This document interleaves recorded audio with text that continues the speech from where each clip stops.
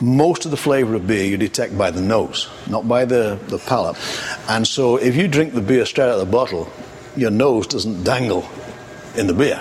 But if you've got a glass, you get these cathedral windows of foam lacing the side of the beer glass. It's just so hedonically just fantastic. And this vision of beauty is created before your very eyes. And that's why I get so annoyed when people drink beer straight out of the bottle or the can. That's just not civilized. It's got to go into a glass.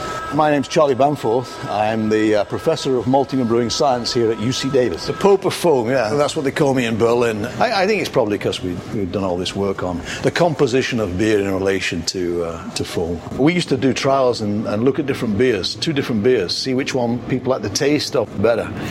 The one with a better foam than the other, that was always the one that was chosen as tasting better. The foam is a critical aspect of beer quality. So how do you ensure that happens? And there's a lot of science involved. All the chemistry and the microbiology, the engineering, the biochemistry and so on, and how it's applied to achieve tremendous consistency. From the sort of the psychophysics and people's impressions of beer with and without foam, right the way through to the complex chemistry. We continue to discover enzymes that nobody's ever reported before, in grain, for example. It's the social dimension and the whole ethos of drinking responsibly. It's not just sort of mixing a few things in a bucket and drinking this delicious liquid at the end of the day. It all comes together in brewing.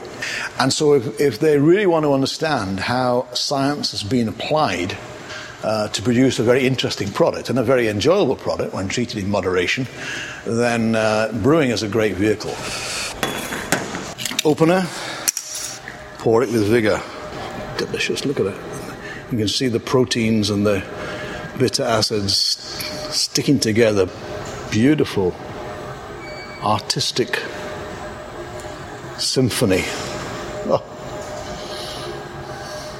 Is there a proper time to take your first sip?